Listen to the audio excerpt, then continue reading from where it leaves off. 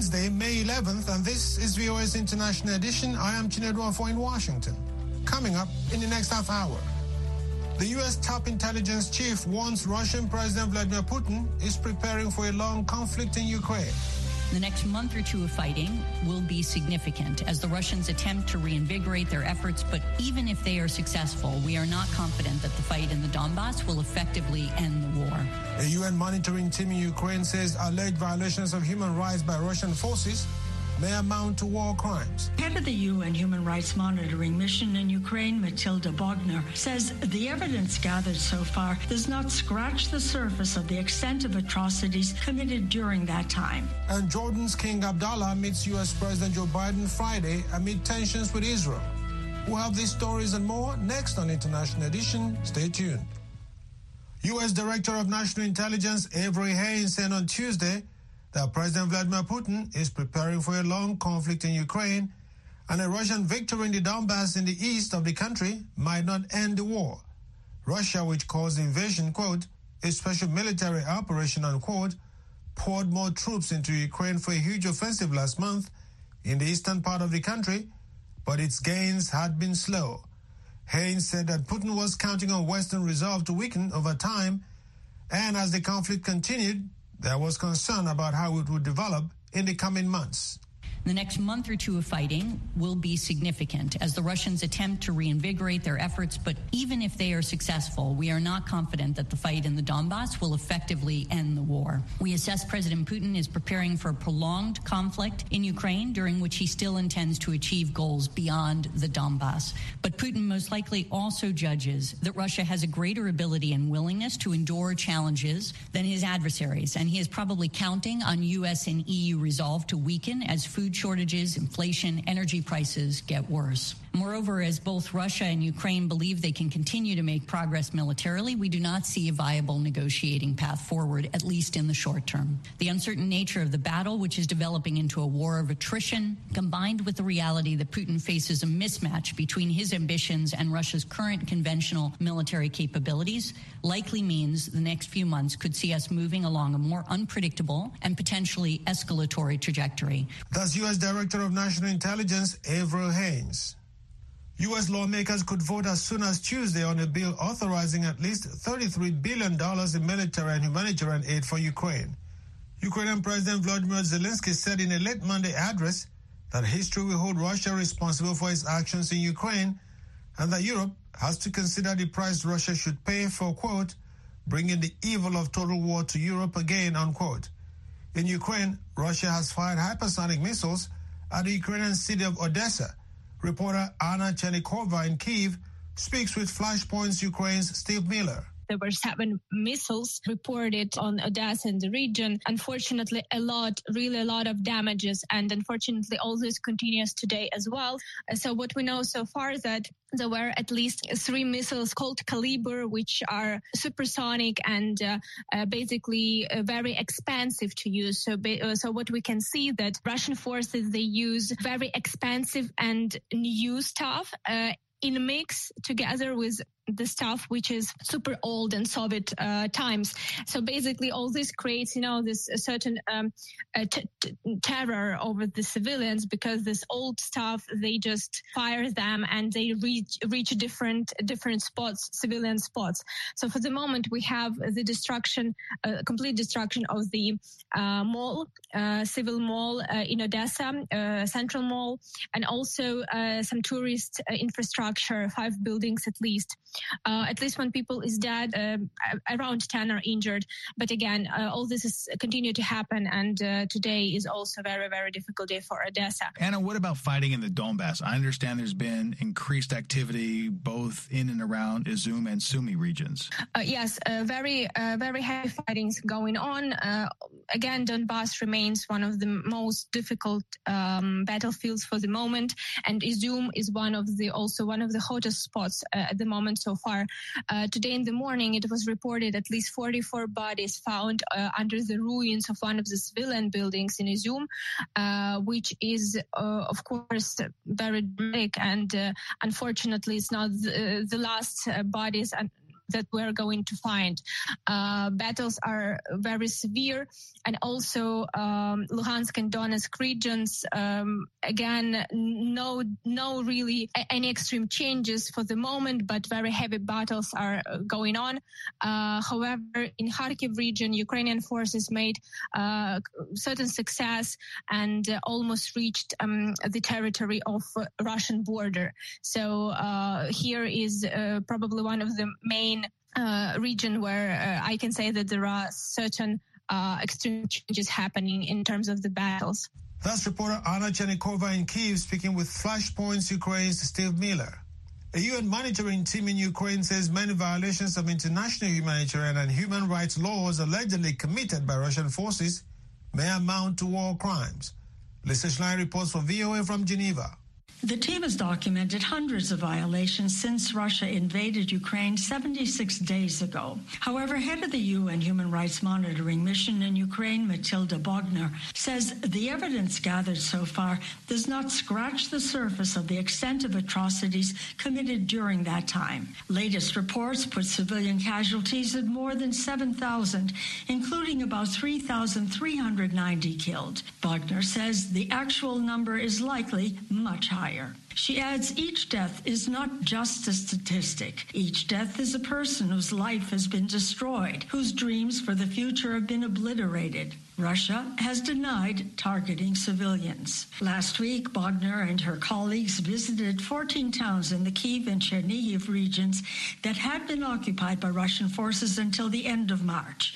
She says people they met told them of relatives and friends being shot and killed by Russians while trying to escape. In one village, she says, they met a 70-year-old man who had spent 24 days hiding in the basement of a local school. He told us with tears in his eyes that he shared a 76 square meter room with 138 people. The youngest was just 2 months old. The space was so crowded that he had to sleep standing up, and so he tied himself to wooden rails to not fall down. Bogner says the monitoring team saw schools, hospitals, residential buildings destroyed in many areas visited. Throughout Ukraine, she says at least 50 Christian, Jewish, and Muslim places of worship have been damaged. She says the team has been receiving credible information on unlawful killings, torture, allegations of rape, including gang rape and disappearances.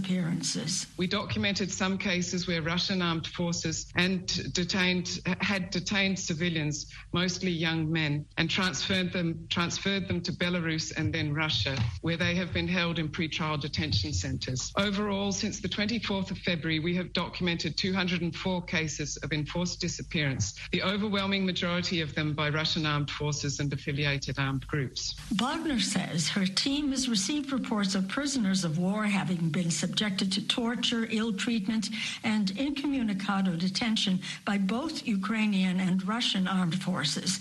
She notes this violates fundamental rules of international humanitarian law and must stop. She says the monitoring mission will release a report of its findings in June. While alleged abuses committed by both Russian and Ukrainian forces are documented, she notes the scale of violations committed by Russia is significantly higher. Lisa Schlein for VOA News, Geneva. Jordan's King Abdullah meets U.S. President Joe Biden in Washington Friday amid tensions with Israel over the management of Jerusalem's Islamic and Christian holy sites. Although Jordan is custodian of those sites under a 1994 peace treaty with the Jewish state, Israeli Prime Minister Naftali Bennett recently announced a rejection of any foreign involvement on managing the Al-Aqsa Mosque compound there. For VOA, Dale Gavlak reports from Amman.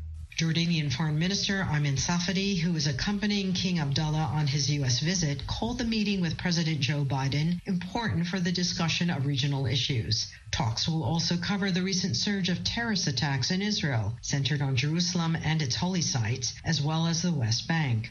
The pending meeting between King Abdullah and President Biden comes about 6 weeks after the king held talks in Amman with Israeli President Isaac Herzog on regional issues. Herzog's trip to Jordan marked the first official visit there by an Israeli head of state.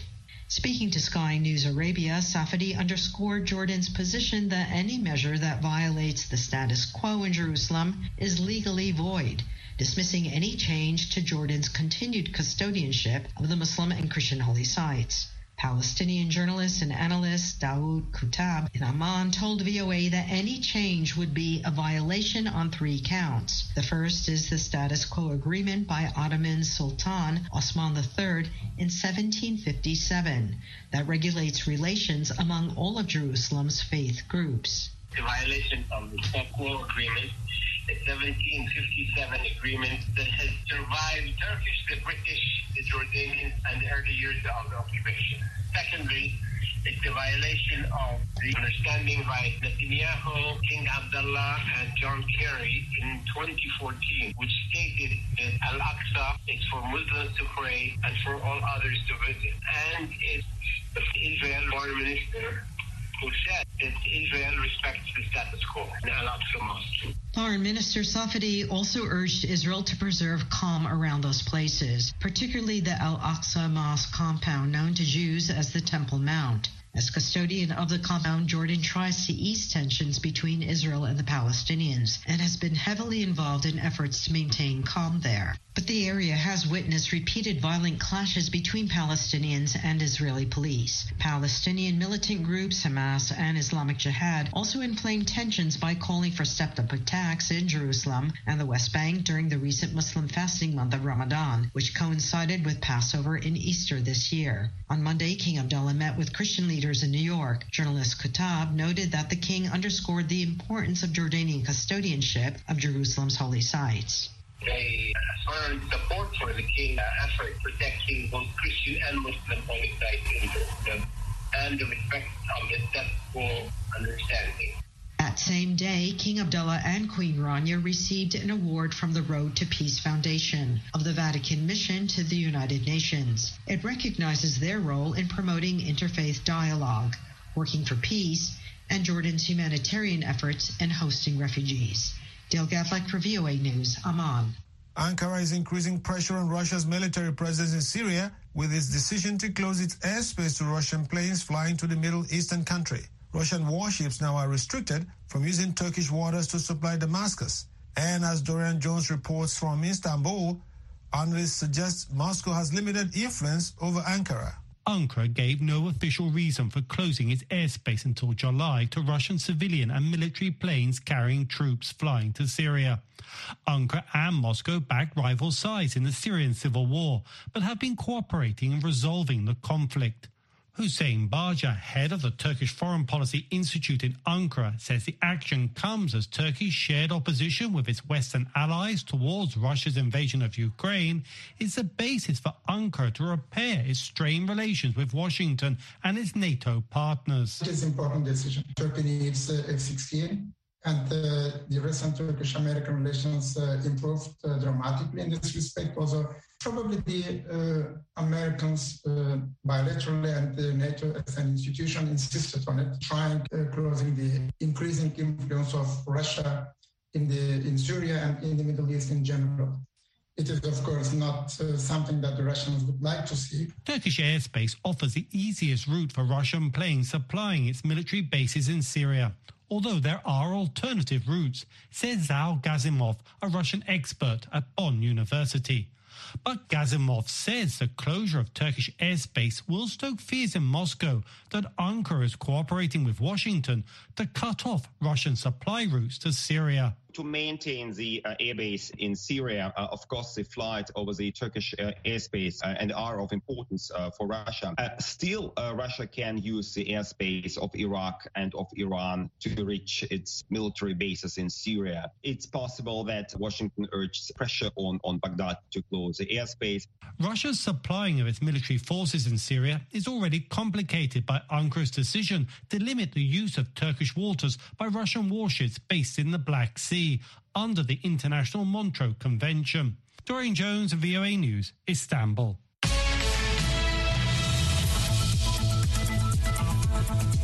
In other news, the European Union's coordinator for talks to revive Iran's nuclear accord with world powers says he is traveling to Tehran as the bloc makes a last-ditch effort to salvage the tattered deal after a week-long standstill. Enrique Mora tweeted on Tuesday he would be meeting with the Iranian nuclear negotiator. The landmark accord in 2015 granted Iran sanctions relief in exchange for strict curbs on its nuclear program.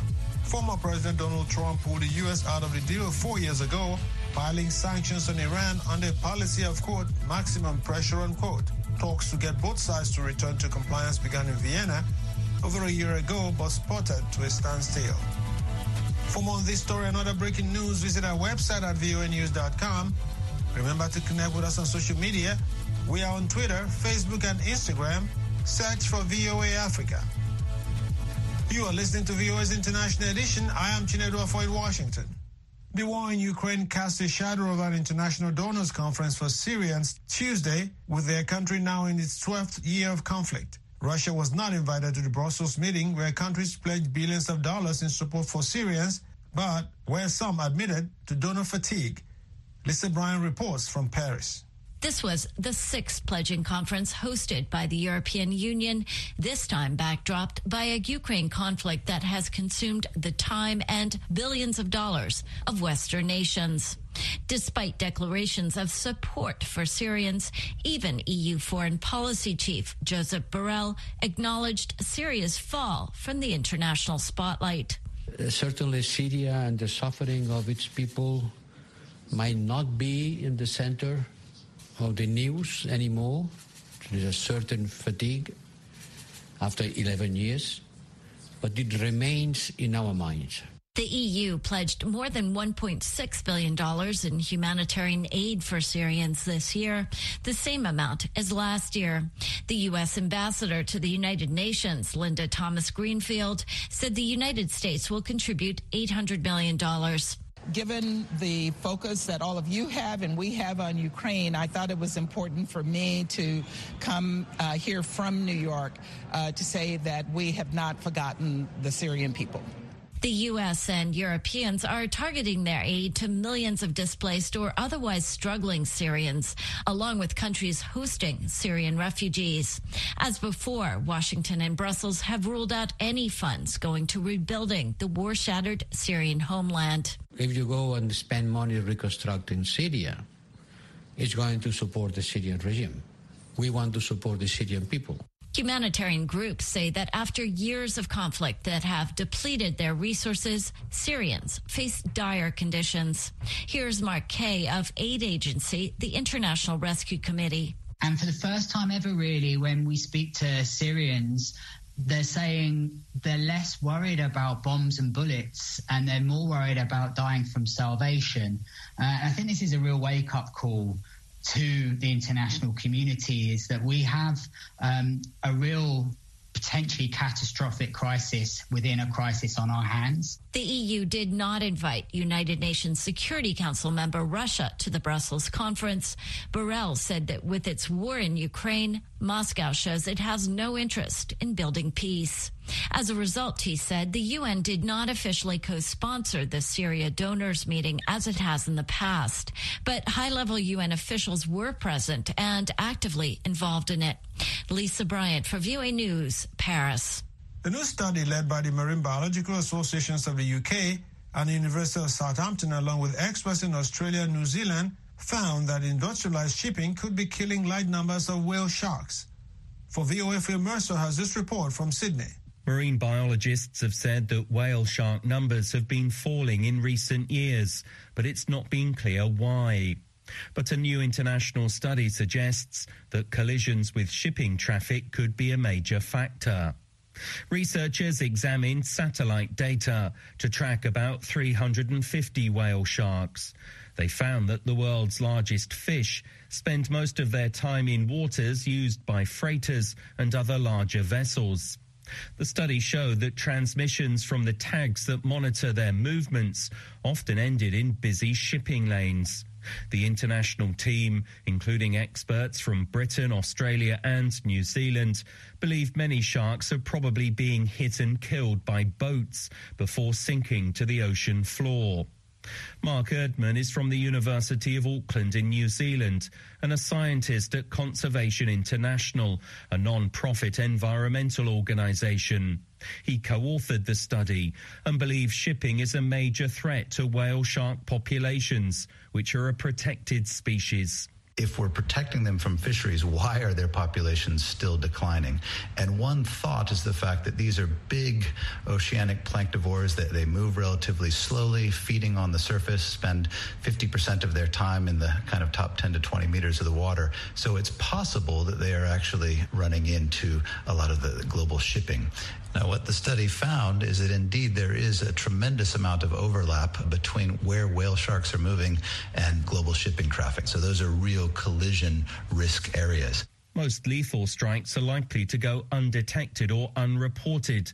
At present, there are no regulations to protect endangered whale sharks against these types of collisions. Whale sharks play an important role in the marine food web and healthy ocean ecosystems. They can grow up to 20 meters long. The study is published in the PNAS, Proceedings of the National Academy of Sciences Journal. Phil Mercer for VOA News, Sydney. Hi, I'm Kim Lewis. Join me and a panel of journalists as we discuss the top stories of the week, including the potential fall of the Abortion Rights Act, Roe v. Wade, as lawmakers and officials in multiple U.S. states signaling they want to pass more restrictions on reproductive rights. This topic and more on Issues in the News this Saturday and Sunday on The Voice of America.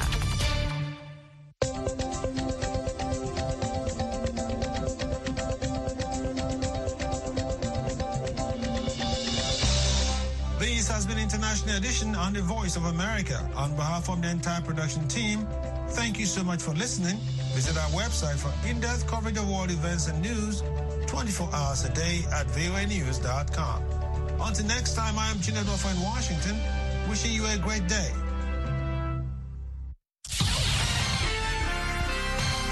Next, an editorial reflecting the views of the United States government. A brutal ISIS terrorist faced justice in April when he was found guilty of participating in the heinous acts that led to the violent kidnapping, torture, and deaths of American aid workers and journalists, as well as the deaths of British and Japanese nationals in Syria.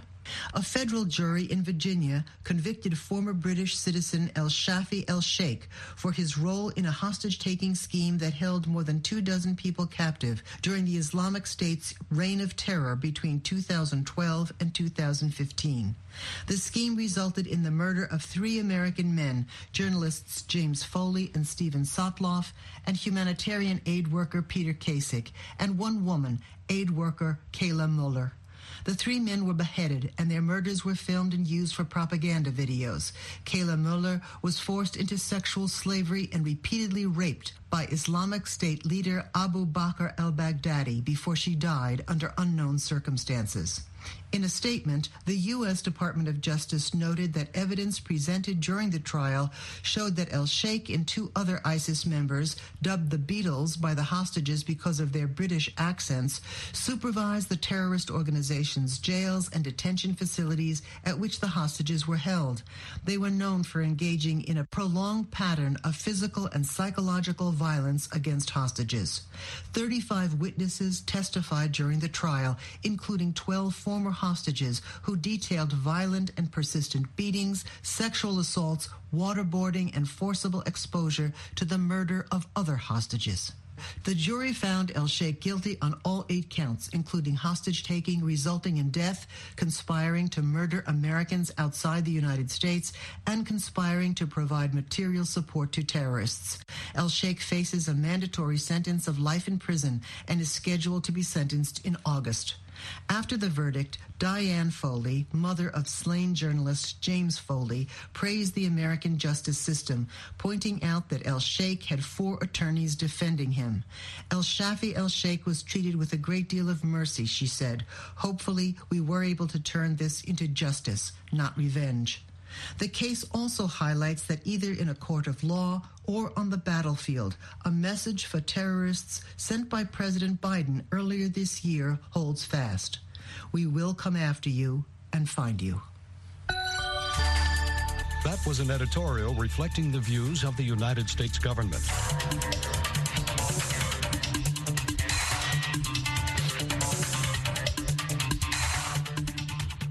This is is the voice of America.